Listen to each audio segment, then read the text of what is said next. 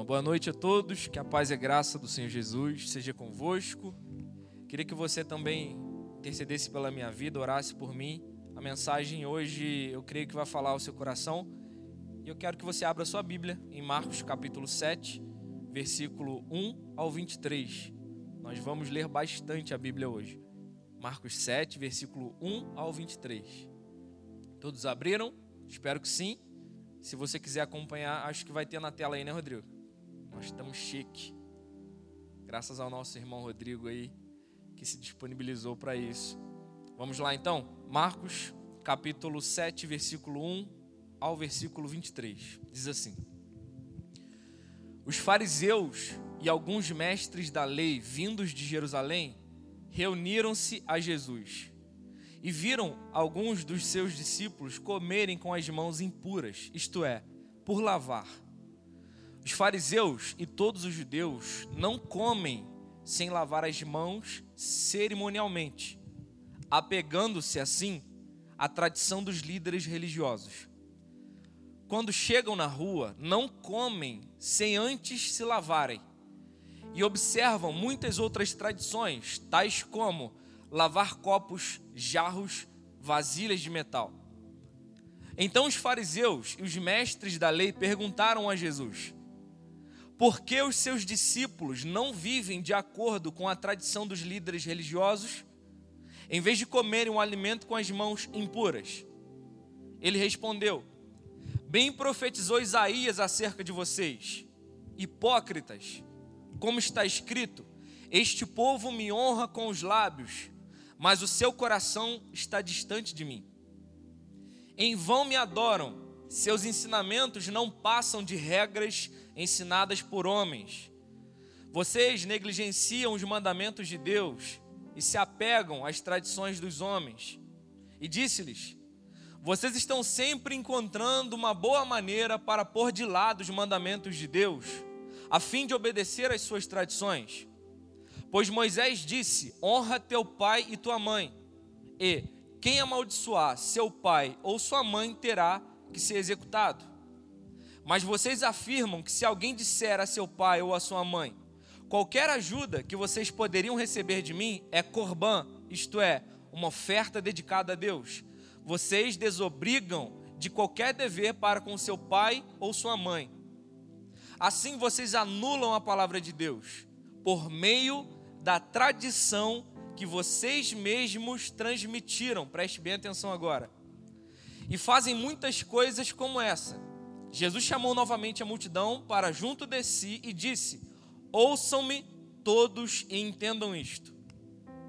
Não há nada fora do homem que, nele entrando, possa torná-lo impuro. Pelo contrário, o que sai do homem é o que o torna impuro. Se alguém tem ouvidos, ouça. Depois de deixar a multidão e entrar em casa, os discípulos lhe pediram explicação da parábola. Será que vocês também não conseguem entender? Perguntou Jesus. Não percebem que nada que entre no homem pode torná-lo impuro? Porque não entra em seu coração, mas em seu estômago, sendo depois eliminado. Ao dizer isto, Jesus declarou: puros todos os alimentos. Continuou: o que sai do homem é o que o torna impuro, pois do interior do coração dos homens vêm os maus pensamentos, as imoralidades sexuais, os roubos, homicídios, adultérios, as cobiças, a maldade, o engano, a devassidão, a inveja, calúnia, arrogância e insensatez. Todos esses males, preste atenção nessa palavra, males, vêm de dentro e tornam o homem impuro. Conseguiram acompanhar até aqui? Pois bem, o que leva o ser humano a odiar? Essa é uma pergunta difícil de responder. O que leva um ser humano a ser desleixado com uma criança ao ponto de deixá-la subir até um dos últimos andares de um prédio e se jogar. O que leva alguns policiais brancos a esmagarem o pescoço de um negro chamado George Floyd e com requintes de crueldade asfixiá-lo. O que leva alguém a ser racista, a ser preconceituoso contra uma categoria sexual, alguém que pertence a uma outra nação. Bom, durante os séculos, as ciências sociais tentam explicar por que o homem se comporta de tal forma. A sociologia, a psicologia, a história, a antropologia estão tentando há séculos diagnosticar por que o homem é mau. De onde vem essa maldade que o homem está sempre aflorando? Não sou da área de psicologia, mas dentro da psicologia existe uma linha chamada objetivista e subjetivista. A linha objetivista acredita que o homem se comporta com requintes de crueldade, de maldade, porque ele aprendeu isso, porque alguma experiência fez com que ele se tornasse de tal forma. Já a linha subjetivista acredita que não, na verdade o homem faz o que faz porque isso já está na sua essência. Dentro da filosofia existem as mesmas linhas. O idealismo acredita que o homem é mau porque ele aprendeu a ser mau. Já o materialismo acredita que o homem é mau porque ele nasce mau. Freud dizia que o homem se comporta de tal forma por causa dos seus princípios, por causa dos seus desejos primais. Já Jung vai relacionar isso com a raça. As ciências sociais ao longo dos séculos têm tentado chegar à conclusão: por que o homem é mau? Por que o homem odeia? Por que ele pratica atrocidades? E quero repassar a pergunta a vocês: por que nós odiamos tanto? Porque existe uma inclinação para o mal. Esses dias eu vi um documentário no Discovery com a minha esposa, que tem por base justamente o título desta mensagem: Por que odiamos? Esse documentário se chama Por que odiamos? E nas suas séries, nas suas sessões, mostra como homens tiranos, homens autoritários, psicopatas, fizeram com que uma massa se dobrasse ao mal. Por exemplo, existe o Khmer Vermelho, que é um sistema comunista que nasceu na Camboja em 1975, que matou mais de 3 milhões de pessoas em nome de tal política. Homens com raiva de todo e qualquer europeu, de americanos, defendiam uma linha política de tal forma que mataram por isso. Eu não preciso nem mencionar de Hitler e do nazismo, do Holocausto, que só judeus, só se tratando de judeus, foram mais de 6 milhões de mortos, fora 50 a 70 milhões de mortos com a Segunda Guerra Mundial. O que leva um homem a ser tirano? O que leva um homem a fundamentar um Khmer Vermelho? Fizeram essa pergunta no documentário. E eles chegaram à conclusão, preste muita atenção nisso, que o mais difícil não é explicar por que um homem tem uma ideia insana, mas sim como um homem insano consegue manipular toda uma população boa e fazer com que tal população pratique o mal. Fizeram uma pesquisa e colocaram dentro de uma sala homens americanos, pais de família, pessoas boas, e colocaram um fone de ouvido, e esse fone produzia torturas. Obviamente era uma ficção, e se falava isso antes da pesquisa: isso é só um experimento. E aqueles irmãos tinham que ficar até o final do experimento para ganhar uma bonificação por isso. No seu fone, torturas, gritos. E os homens tentavam tirar o fone dizendo: não quero mais ouvir isso. Eles colocavam o fone de volta e eles falavam: calma, é só um experimento, continue. E um determinado momento do experimento, uma voz no fone diz assim: existe um botão na sua frente, aperte esse botão que a tortura vai aumentar desse indivíduo que você está ouvindo a voz. E eles: de maneira alguma eu posso apertar esse botão. Essa pesquisa foi durando, esse experimento foi durando, e a conclusão é que, durante muita insistência, depois de muita insistência, homens bons, pais de família, apertaram o botão diversas vezes para que aquela tortura fictícia aumentasse, porque eles foram convencidos por uma voz no fone dizendo: essas pessoas merecem essa tortura, são estupradores, são sequestradores, são homens maus, não tem problema eliminar esses homens. E essa pesquisa chegou à conclusão de que o mais difícil não é explicar porque um tirano existe, e sim como um tirano consegue manipular toda uma população. Em uma carta de um sobrevivente de Auschwitz, existem tais palavras: sou sobrevivente de um campo de concentração. Meus olhos viram o que nenhum homem deveria ver. Câmaras de gás construídas por engenheiros formados. Crianças envenenadas por médicos diplomados. Recém-nascidos mortos por enfermeiras treinadas. Mulheres e bebês fuzilados e queimados por graduados de colégios e universidades. Assim, tenho minhas suspeitas sobre a educação. Meu pedido é: ajude os seus alunos a tornarem-se mais humanos.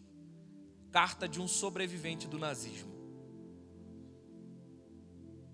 O mal e o ódio não é exclusivo dos tiranos e dos psicopatas. Existe um pouquinho em cada um de nós. Certa vez um judeu que foi torturado pelo nazismo decidiu se encontrar com um dos engenheiros do Holocausto. E ele saiu em prantos dessa entrevista, desse momento. Perguntaram para ele: por que você está chorando? Ele disse: eu estou chorando porque eu achei que eu ia encontrar um assassino, e eu encontrei alguém tão igual a mim. Você vai perceber que os homens maus não têm muitas coisas diferentes de nós. Por que o homem comete o que comete? Por que o homem faz o que faz? Porque ele foi criado de tal forma? Porque a sociedade o corrompeu? Será? Porque de 20 homens na rua que olharem uma mulher atraente passando, talvez 18 vão molestá-la verbalmente, se não fisicamente. Por quê? Porque uma criança diante de um legume e diante de um chocolate, de um Kit Kat, ela sempre vai optar por aquilo que gera dano. Por quê? Durante muito tempo a igreja perdeu tempo discutindo se o comportamento de homossexualidade de um indivíduo vinha da sua essência ou do seu comportamento. Não, peraí, o indivíduo não pode nascer gay. Ele se forma gay. Alguém de repente molestou, de repente teve um abuso. Aí outros dizem assim: não, eu conheço bebês que eram afeminados.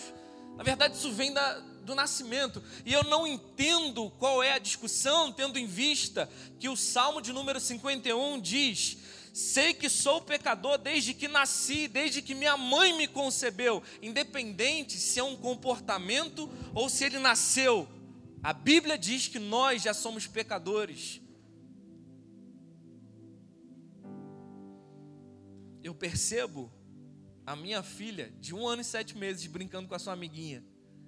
E obviamente, minha filha ainda inocente, mas ainda assim ela briga, na verdade, para pegar os brinquedos da sua amiguinha. Você percebe certa ganância desde o nascimento. Por que somos assim, irmãos? Por que somos assim? Primeiro eu quero questionar, agora eu quero responder. O texto que nós acabamos de ler traz a resposta que nós precisamos. O texto que nós acabamos de ler, de Marcos capítulo 7, versículo 1 até o versículo 23, para você talvez seja um texto comum, mas esse texto foi um dos textos mais revolucionários que Jesus pregou. Como assim, Tiago? Não tem nada demais nesse texto. Eu quero que você embarque comigo em um contexto, e para que você compreenda, eu preciso que você redobre a sua atenção. O judaísmo basicamente se resume em 2 regulamentos: o decálogo, que são os 10 mandamentos, e as leis. Essas leis são chamadas de mitzvot, tanto que existe um ritual no judaísmo chamado bar mitzvah. Mitzvah ou mitzvot são referências a leis, mandamentos. A vida religiosa judaica se baseava nos 10 mandamentos e nos mitzvot, nas mitzvahs, nas leis, que eram 613 para ser mais específico. Nessas leis, a vida judaica se baseava, seus valores eram baseados a partir das leis. Sua conduta de vida era baseado a partir dessas leis. O estilo de vida, o ritual, o ritmo de uma vida judaica era enraizada nessas leis. Essas leis, por volta do século V a.C., foram ampliadas no intuito de definir, de detalhar com mais precisão. Os escribas, que são os mestres da lei, eles começaram a detalhar as leis, ampliar os conceitos da lei. Um exemplo: existia uma lei que o judeu não podia fazer a barba. Os escribas pegavam essa lei e ampliavam. Peraí, como assim não fazer a barba? Você vai deixar a barba crescer de tal jeito, não vai passar navalha de tal jeito, você só vai tirar daqui para cima, enfim. Eles ampliavam o conceito bíblico e isso se tornou uma regra entre os judeus. Até aí deu para compreender, gente? Deu? Esses escribas, eles detalhavam essa lei e eles inventaram uma lei oral. Essa lei nunca foi escrita, para que você tenha noção. Até o período de Jesus, essas leis não foram escritas. Hoje elas existem em um documento chamado Mishnah. Mas na época de Jesus era simplesmente oral. Essas leis orais são criticadas aqui por Jesus. Porque essas leis orais, preste muita atenção, elas tomaram o lugar da devoção real e verdadeira do povo. De maneira que o princípio não tinha mais significado, o que tinha significado era o regulamento. O princípio não fazia mais diferença, o que fazia diferença era o regulamento. Por isso Jesus a todo tempo critica os fariseus, os escribas, os mestres da lei, porque eles se preocupavam com o regulamento e Jesus sempre se preocupou com o princípio. O evangelho é um estilo de vida de princípio, não de regulamento. A religião faz você ser ou não, faz você fazer ou não. A religião te regula, te doutrina, te coloca dentro de uma caixa de sapato. O evangelho traz princípios para serem vivenciados. Neste capítulo, os discípulos ficam chocados, porque os mestres da lei, os escribas, questionam Jesus do porquê os discípulos não lavarem as mãos. E meus irmãos, preste bem atenção nisso. Os escribas fragmentaram algumas leis e fundamentaram que para lavar as mãos antes de se alimentar é necessário pelo menos um tempo de quase 40 minutos. Então o discípulo ficava ali lavando, um judeu, ficava lavando a mão quase 40 minutos até poder se alimentar. E os discípulos de Jesus não respeitavam isso. E isso gerou escândalo. Os discípulos de Jesus foram considerados impuros para os judeus. E aí eu sempre digo que os religiosos podem classificar aquilo que é puro como impuro diante de Deus. Você pode estar puro diante de Deus, mas os religiosos vão conseguir enxergar impureza em você. Assim eram os escribas. E aí, Jesus traz o real significado do sermão. Ele diz que o que impurifica o homem não é o ato de lavar as mãos, não é o ato de ser rigoroso nos regulamentos judaicos, mas é o que sai do coração do homem. Porque o que o homem ingere é eliminado, e você não consegue imaginar como, né? O que você ingere é eliminado daquele jeito. Jesus fala isso. O que nós ingerimos é eliminado, mas o que sai do coração do homem é o que traz impureza. Meus irmãos, Jesus está pregando uma das coisas mais revolucionárias. Tanto é que, logo depois desse sermão, os discípulos ficam atordoados e reúnem Jesus novamente. Jesus, espera aí, tenta explicar para a gente o que o Senhor falou ali. Eu não entendi muito bem. Sabe por que eles não entenderam? Porque essa pancada de Jesus foi a mais violenta de todas.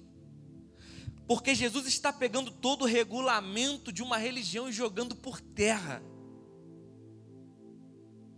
Meus irmãos, os judeus faziam tudo por causa do regulamento. Tudo era o comportamento, tudo era o lavar de mãos, tudo era a purificação. E Jesus diz: não, meus irmãos, vocês estão errados. Porque o que impurifica o homem não é o que vem de fora, é o que sai de dentro. Ele joga por terra um conceito milenar. E isso foi uma pancada para os caras. E aí Jesus continua dizendo: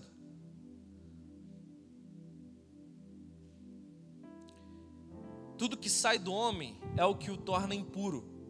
Pois do interior do coração dos homens vem maus pensamentos, imoralidades sexuais, roubos, homicídios, adultérios, cobiças, maldades, engano, devassidão, inveja, calúnia, arrogância, insensatez, tudo que os caras tinham.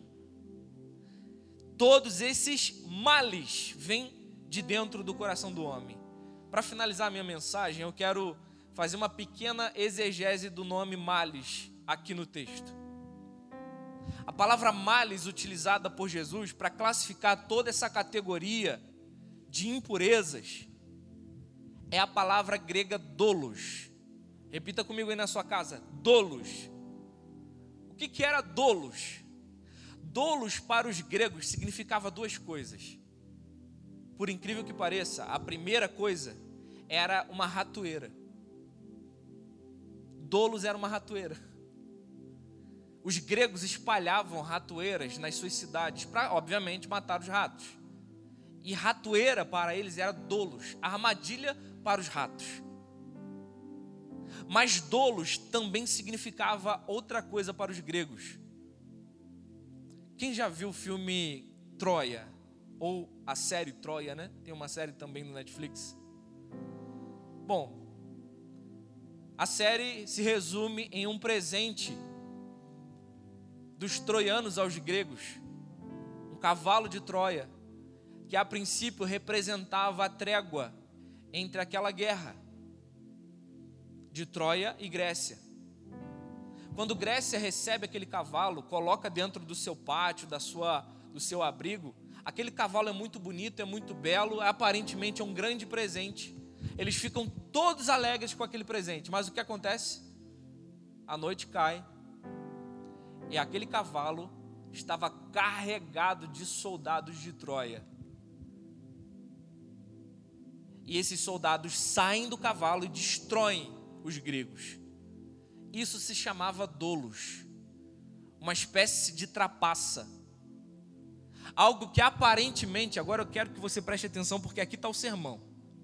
Dolos significa algo como um cavalo de Troia, algo que aparentemente está bonito, parece algo bom, mas dentro provém uma grande armadilha que vai destruir todo aquele povo. Isso é dolos, um cavalo de Troia. Jesus diz que do coração do homem provém toda espécie de dolos, ou seja, toda armadilha. E aí ele categoriza as armadilhas que a gente acabou de ler: cobiças, impurezas, invejas e por aí vai. As ciências sociais falham quando tentam explicar que o comportamento humano é do jeito que é por causa da sua experiência, por causa de educação ou de falta de educação. Não, O coração do homem é dolos. É como uma armadilha, segundo Jesus. Dele provém um cavalo de Troia. Aparentemente ele é belo, ele funciona bem, mas dentro dele existem soldados de Troia prontos a destruir toda aquela nação. Assim é o coração do homem. Talvez por isso que o homem tente encontrar um Messias a todo tempo, porque existe uma armadilha no coração do homem, e ele tenta se apoiar em ideologias, ele tenta se apoiar em políticas. Por isso, homens depositam a sua expectativa na esquerda, na direita, porque o coração delas é enganoso. Porque elas acham que precisam de um Messias na política, mas o Messias que você precisa não é na política. O Messias que você precisa é de um Redentor. O coração do homem é dolos, é enganoso. Por isso os homens estão desesperadamente dando a sua vida em prol de uma ideologia, em prol da esquerda, da direita.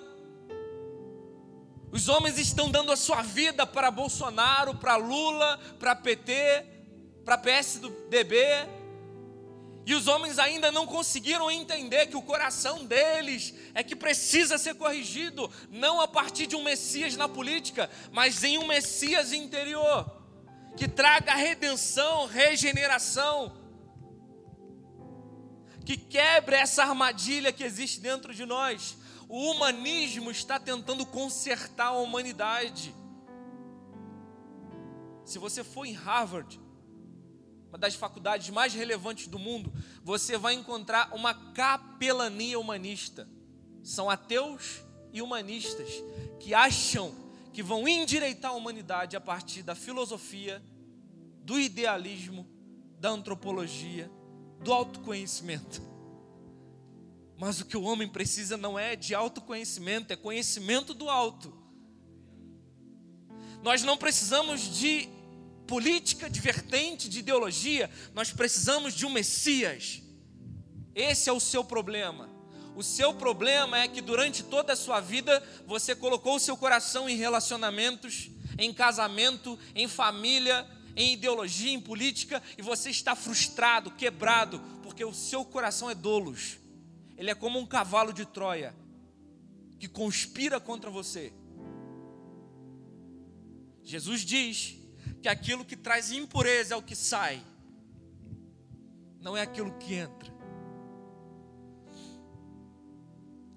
Meus irmãos, o coração que Jesus está falando impuro não pode ser consertado por um cardiologista.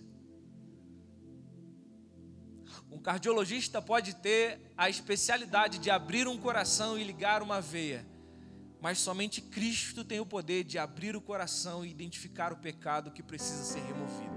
E Ele fez isso na cruz do Calvário por mim e por você. É tudo que você precisa. É tudo que você precisa, irmão. Que o Messias possa arrebanhar o nosso coração e quebrar as armadilhas que existem nele. Nós odiamos porque somos maus. Nós não odiamos porque a sociedade nos fez assim, não. Nós não odiamos porque os nossos pais foram cruéis. Talvez seja um reflexo. Mas nós odiamos porque desde o ventre da nossa mãe, nós estamos na expectativa de um Redentor. E Ele veio. Senhor, nosso coração está carente, necessitado, despedaçado. Nós estamos cansados das nossas armadilhas. Nós estamos cansados da autossabotagem. Nosso coração está desesperado atrás de um rei, de um Messias. Nosso coração está desesperado atrás de um Deus. E certo filósofo disse que o coração do homem é como um templo de ídolos. Nós estamos a todo tempo procurando ídolos, deuses. João Calvino disse que o nosso coração é como uma fábrica de ídolos. Nós estamos querendo construir nossa expectativa em Jair Messias Bolsonaro, na esquerda, na direita, em uma pauta social, mas nós precisamos nos dobrar diante do Senhor, nós precisamos do Senhor, nós abrimos mão, Senhor, de toda vertente ideológica, de todo humanismo, e nós abrimos o nosso coração e pedimos: venha, Senhor, purifica. Só o Senhor pode fazer isso. Tenha liberdade de nos purificar, tenha total liberdade de nos purificar, o que nós oramos em nome de Jesus.